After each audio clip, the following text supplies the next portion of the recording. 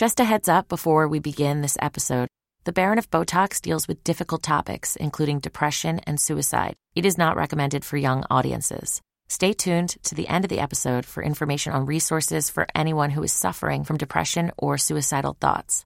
Let's begin the show.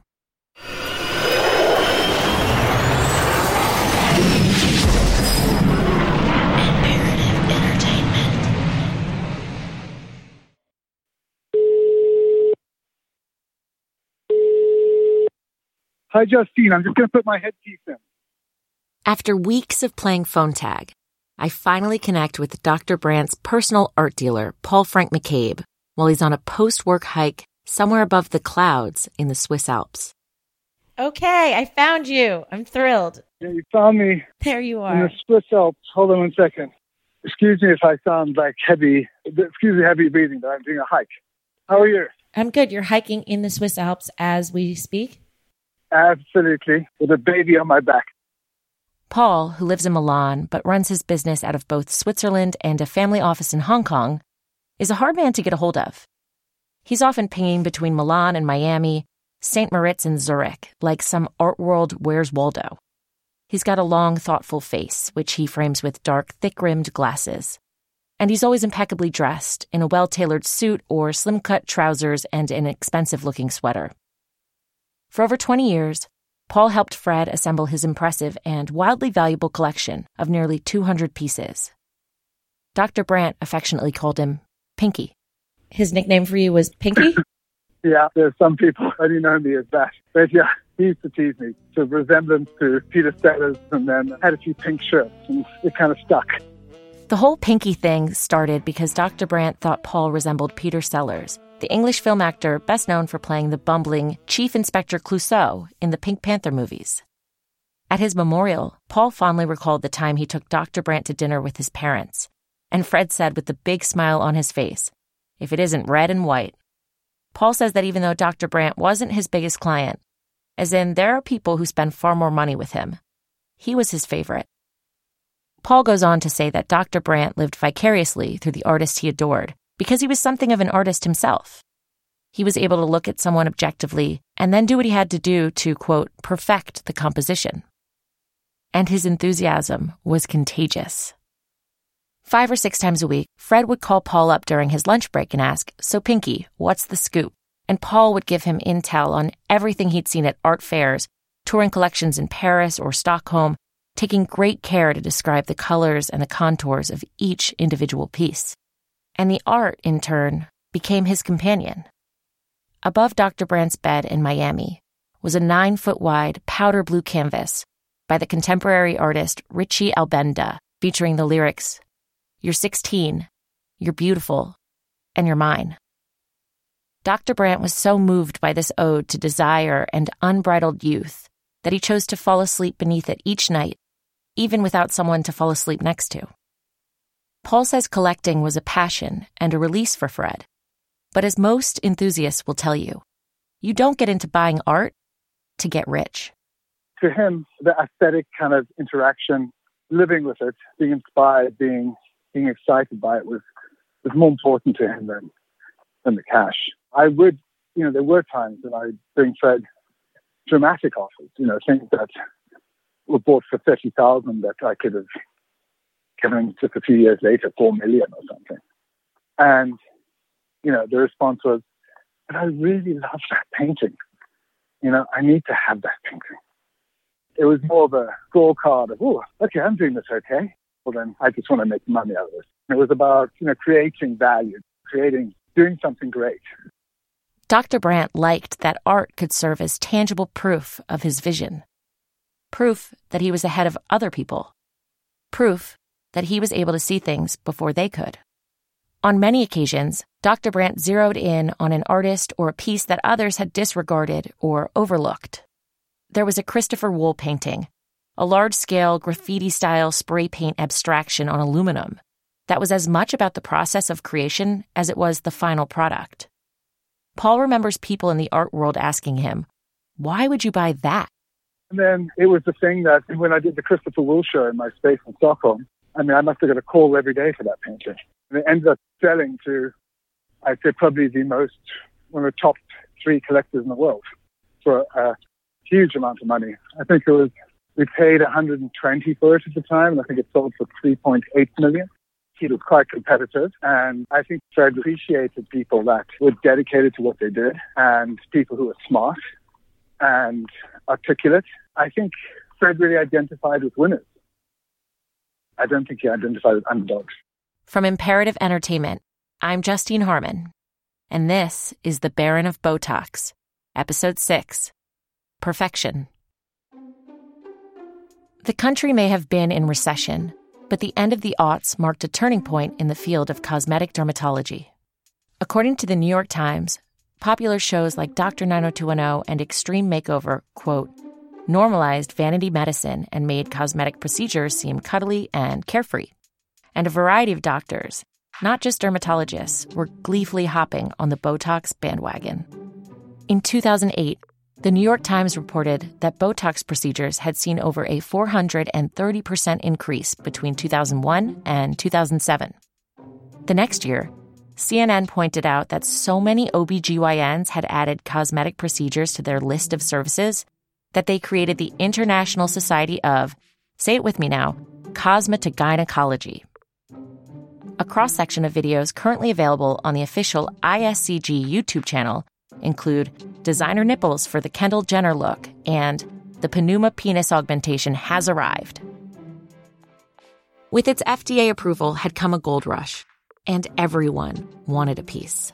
Batches of black market Botox were being shipped in from China and India.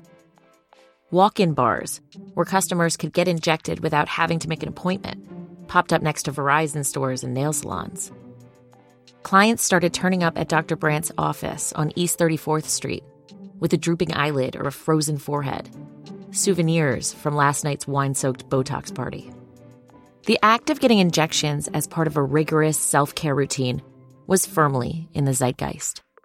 Reality shows like Keeping Up with the Kardashians routinely used cosmetic procedures as pulpy plot points, almost as if unwanted side effects were an occupational hazard of being professionally good-looking. The doctor did warn me about side effects from the Botox, but I am feeling like my eyes are on fire. Wait about 15 minutes. Oh my God. What? I'm a little worried for Kim because it looks like she's having a bad reaction, but I hate to say it, but I told you so. Dr. Brandt didn't see the entertainment value in any of this. Guerin says his friend dizzied himself to maintain his reputation as the best of the best. His thing was that everyone that left his chair, they had to be happy. And if something went wrong or like a bruising or whatever, he would work his hardest to fix it for them. Or like, come in and I'll give you a little laser. Whatever he had to do to make it better. What was happening later on is that he was getting new clients that had gone to other dermatologists and they were wrecked. Their face was unbalanced and there was injections in the wrong place. There was Botox that was putting, in the wrong areas. And he would try to redirect it, but it would take a long time. And they had to be patient with him because he couldn't do it in one session. It would take time for things to melt away and to regroup it so he could actually see what they looked like. And at the end, we would just sit and he'd say, I am so wiped. And I would just like, what do you mean? He goes, I have this whole group of patients that they went to these, he would call them these party thing, where they would go in for Botox and stuff like that. And they'd be messed up because the injectables or the Botox didn't come from the right area. And you get this girl coming from Slovakia or whatever, and she's brilliant. And someone, it's cheaper. So then they go in and they get messed up. And he would say, I don't know what was in their face. They don't even know. He didn't know. And he said, I was trying to correct it, but I was also trying to fix it. And I was also trying to console the patient. And this patient was sent to me by a dermatologist that couldn't fix it. And that weighed on him because he felt so sorry for that patient that he was doing them and he wasn't charging them. And I said, Fred, why aren't you charging them? And he says, I just feel so bad for them because they've been ruined. And I says, yeah, but people are thinking that you got to let them know that you're worth something because you're making this transformation again. And he says, I get it, but I just feel so sorry for them. I understood that. Hair grows, but you start messing up with your face or your skin or whatever, and it takes a long time if it'll ever come back to normal. Another day is here, and you're ready for it. What to wear? Check. Breakfast, lunch, and dinner? Check. Planning for what's next and how to save for it? That's where Bank of America can help. For your financial to-dos, Bank of America has experts ready to help get you closer to your goals. Get started at one of our local financial centers or 24/7 in our mobile banking app. Find a location near you at bankofamerica.com/talktous. What would you like the power to do? Mobile banking requires downloading the app and is only available for select devices. Message and data rates may apply. Bank of America N.A., member FDIC. When you need mealtime inspiration, it's worth shopping Kroger, where you'll find over 30,000 mouth-watering choices that excite your inner foodie. And no matter what tasty choice you make, you'll enjoy our everyday low prices, plus extra ways to save, like digital coupons worth over $600 each week. You can also save up to $1 off per gallon at the pump with fuel points. More savings and more inspiring flavors make shopping Kroger worth it every time. Kroger, fresh for everyone. Fuel restrictions apply. The world at large might be comfortable lampooning cosmetic interventions, to dismiss them as gross and misguided excess. But Fred had worked too hard to bring injectables out of the shadows, and to give his patients a way to look in the mirror and see the best version of themselves, to let things unravel. So he became even more regimented. He ate religiously because he knew that he couldn't have the stamina. Like I know that you have to have the stamina during the course of the day, that your mood doesn't swing. Each patient becomes the most important person in your chair at that moment. You're not fragmented. And he had a great way of dealing with that. And he knew his way was yoga, good diet, no drinking, no going out in the evening, going home, getting a massage, or writing his paperwork up and then going to bed and getting a good night's sleep. I mean, he was in bed early. We knew we wouldn't text each other after 10:30. He wanted perfection. Everything he did was to be perfected. But with ever-increasing access to cosmetic interventions also came a new heightened aesthetic. The demand for poutier mouths, sharper jawlines, more everything began taking hold. And newcomers to the field were more than happy to give patients what they wanted. The more units injected, the more money collected. Fred would not do what his patient wanted. If he did not believe that her lip needed to be bigger, he would say, "You're in the wrong chair." So he commanded that. He'd say, "I don't know why you think you need more cheekbones, but I don't think you need that. You need this, or go see so-and-so to have cosmetic surgery," or whatever. If someone came in and said, "I want more," it was not going to happen in his chair. It wasn't like you'd go in and you would automatically come out with super lip or automatically come out with huge cheekbones. It just wasn't his style. And that is what I see that the young generation is never going to understand, is that each person has their own individual. Something about their face and the way they look is being individual is kind of amazing. It's beautiful. It's the way Angelica Houston used to look. And Cher, before all the cosmetic surgery, all those planes on the face and the way their nose was, and there was something interesting about them. Now it's just like a stamp pattern. Everybody kind of has the same lip. And then in Florida, there's another lip going on that curves up on the sides. But that wasn't Fred's aesthetic. Dr. Tina Alster, a friend of Fred's known as the Laser Queen, considers herself to be part of the conservative and careful old guard. My name is Dr. Tina Alster. I'm a board-certified dermatologist in Washington, D.C. I actually am known in the world of dermatology as the quote-unquote Laser Queen. Dr. Tina Alster established the Washington Institute of Dermatologic Laser Surgery in 1990 and is a clinical professor of dermatology at Georgetown University. She also wrote the very first textbook on cosmetic laser surgery. Like Fred, Dr. Alster has a larger-than-life persona. Aside from the moniker, something she says has been helpful professionally She also shirks the convention of what a doctor looks like. Dr. Ulster is a clothes horse with an impressive Dior collection and a closet full of designer heels. Color-coded, of course. She considers shopping her therapy and gets frustrated at museums, partly because the art isn't for sale. She has watched, with a mix of curiosity and horror, as her field, once considered a subculture of the skin industry, exploded with an influx of amateurs. Certainly in the last 10 years, you see a lot more of that. You have lots of centers, we call them fake derm, who aren't people, not even physicians, not even in the medical field at all. They may not be nurses, they may not be anything, and yet they're saying that they can do any of these treatments, whether it's with injectables or with lasers or any other devices. But early on, all of us who have been doing this the longest have been seeing complications of others. People think that all you have to do is pick up the laser handpiece and treat somebody. People just thought, oh, if you have this needle, you can stick it anywhere in the body that you see a crease or a scar, and it would be fine. So I think that those of us who've been doing it the longest saw the complications that started rolling through everybody's doors eventually. And I think Fred, being among the first people who were using these things, he probably saw it as well. To mention the fact that those of us even who have been doing it the longest, we still get patients who come in with unrealistic expectations, and they are dissatisfied that, just one treatment isn't going to fix everything. We all have patients who have the unrealistic expectations and think that you may not have done the job that they wanted you to do because they weren't listening to you to begin with. So I know that Fred not only was probably treating patients who had not been treated well by others, but also some of his own patients who expressed dissatisfaction, even if it was unrealistic on their part. Dr. Ulster says you have to learn how not to absorb a patient's distress, that it's an acquired skill. She also says that D.C. was slower to accept injections as casual.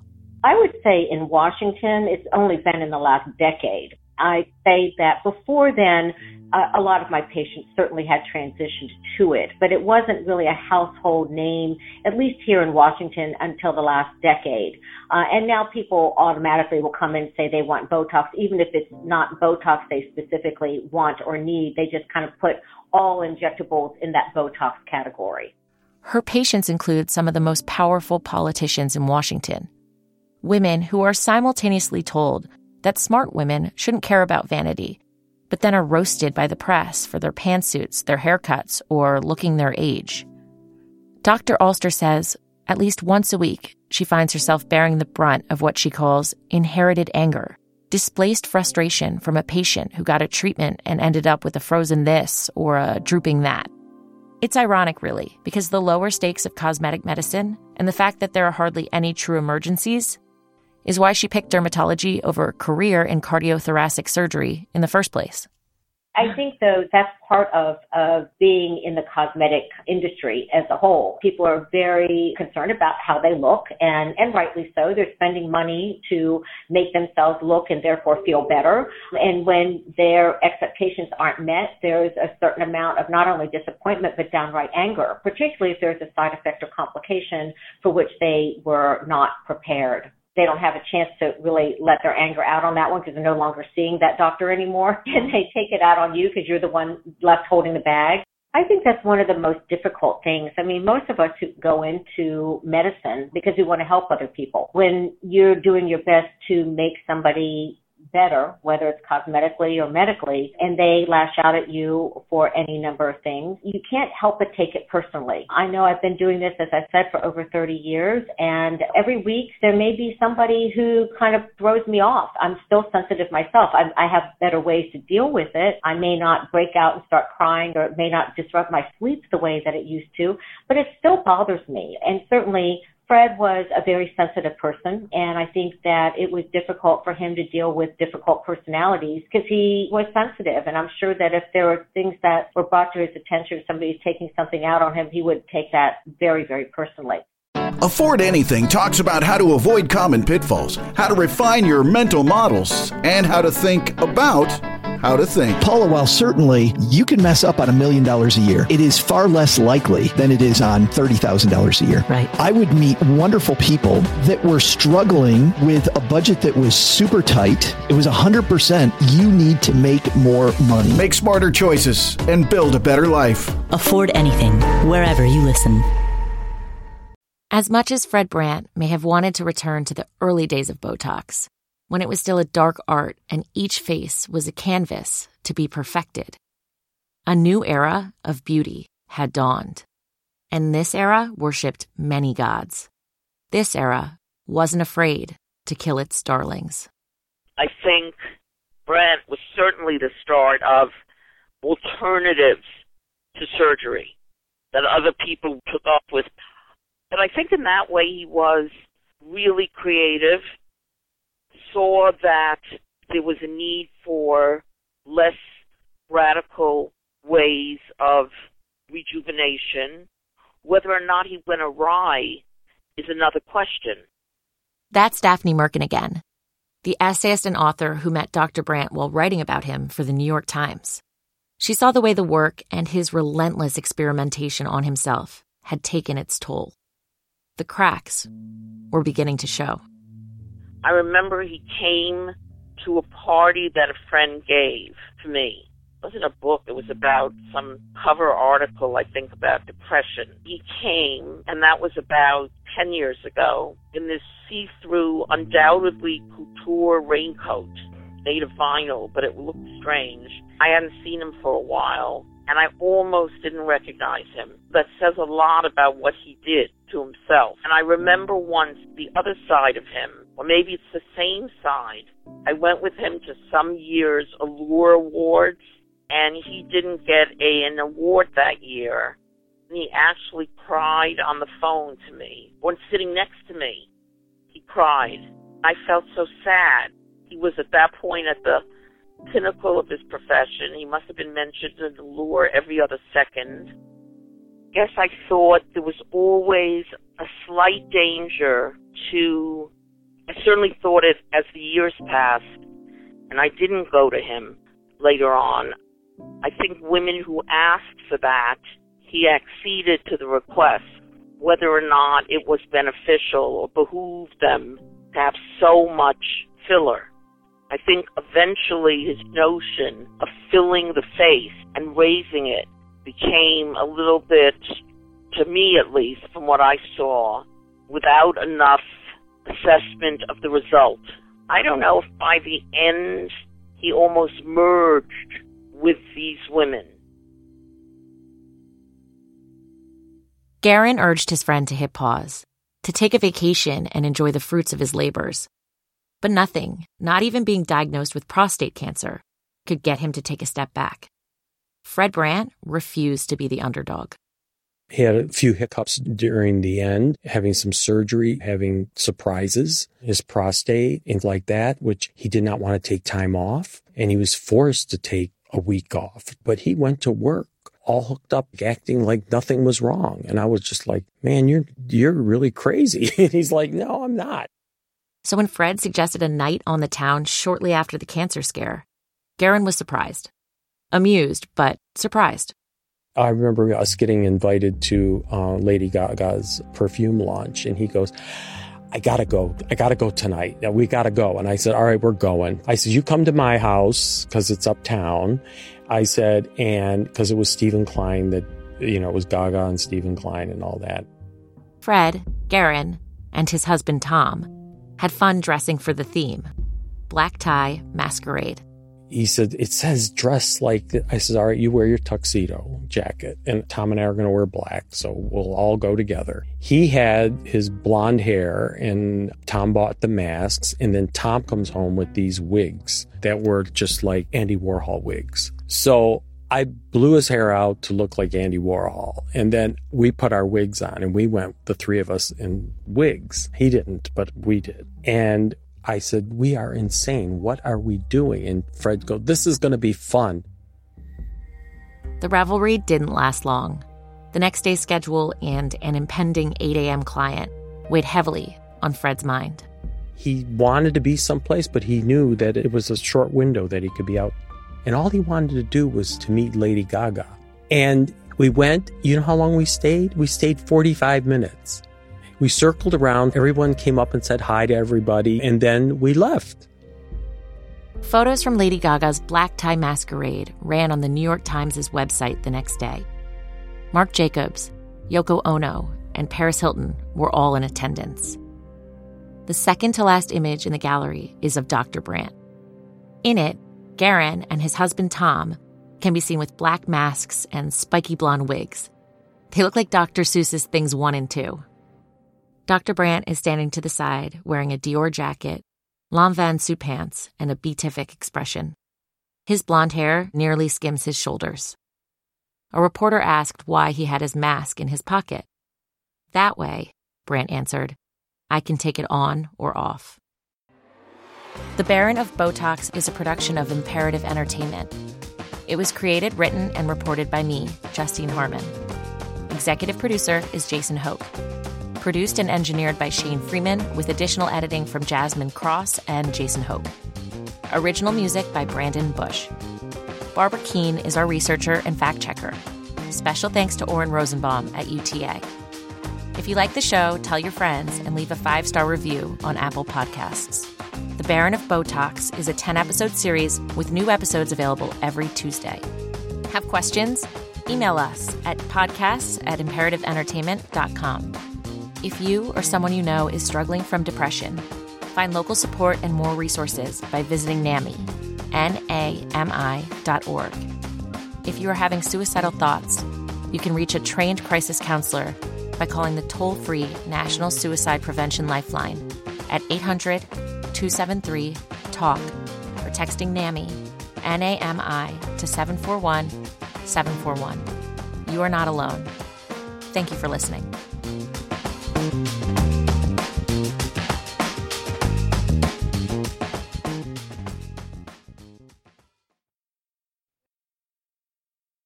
Cosmetogynecology. Cosmetogynecology. Cosmetogynecology. Cosmetogynecology. Cosmetogynecology. Fuck. I feel like I'm not quite nailing it. Pneuma, penile implant for men. There's a Vice headline. There's an implant to make penises thicker. That could also go in the credits. The Bigger Pockets portfolio of podcasts are worthy of your investment. We're having a real conversation as real estate investors. New episodes available every day. It's important to buy where it makes money and not necessarily where you want to travel to. Bigger Pockets, On the Market, Rookie Real Estate, or Money Podcast. The purpose of flipping is to create more cash so then you can reinvest into other types of properties. The Bigger Pockets Podcast, on YouTube or wherever you listen.